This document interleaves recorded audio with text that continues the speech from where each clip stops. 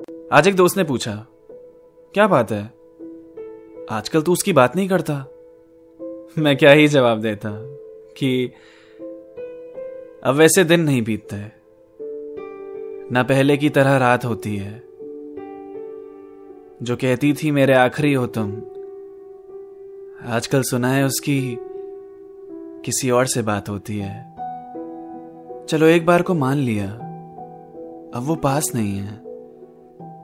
फर्क तो इस बात से पड़ रहा है कि फासलों से वो उदास क्यों नहीं है। वो जो कहती थी हमारा दर्द एक ही तो है, फिर क्यों आज मेरे गम का उसे एहसास नहीं है। जो बात करने के लिए कभी मरा करती थी, मैं जल्दी सो जाता था तो सुबह लड़ा करती थी। उसने इतनी आसानी से कह दिया सब खत्म करते हैं। मैं सोच में पड़ गया, ये वही है ना जो हमारे रिश्ते के लिए हर पल दुआ करती थी। अब मैं सो कैसे पाऊंगा ये जानते हुए कि उसकी किसी और से बात हो रही होगी। जो कभी मेरे गुड नाइट बोलने पे सोती थी, आज उसके कहने पे सो रही होगी।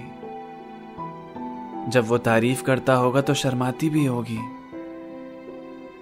क्या उसे जरा सी भी मेरी याद नहीं आती होगी। दूरी सिर्फ मुझे दर्द दे रही है, ये इंसाफ तो नहीं हुआ।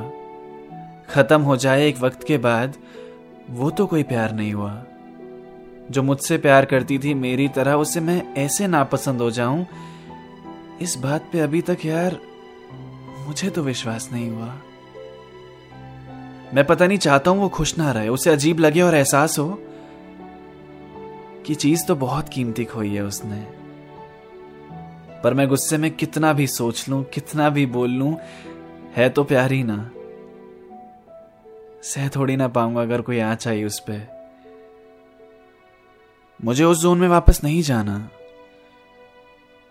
थोड़ी देर चुप ही रहते हैं यार। बहुत अच्छा लगता था उसके साथ वक्त गुजारना। कुछ और बात करते हैं यार, कुछ और बात करते हैं। मेरा YouTube चैनल भी है, उसको भी सब्सक्राइब कर दो, राइम अटैक्स। और मुझसे इंस्टाग्राम पे कनेक्ट हो जाओ @Abhash19।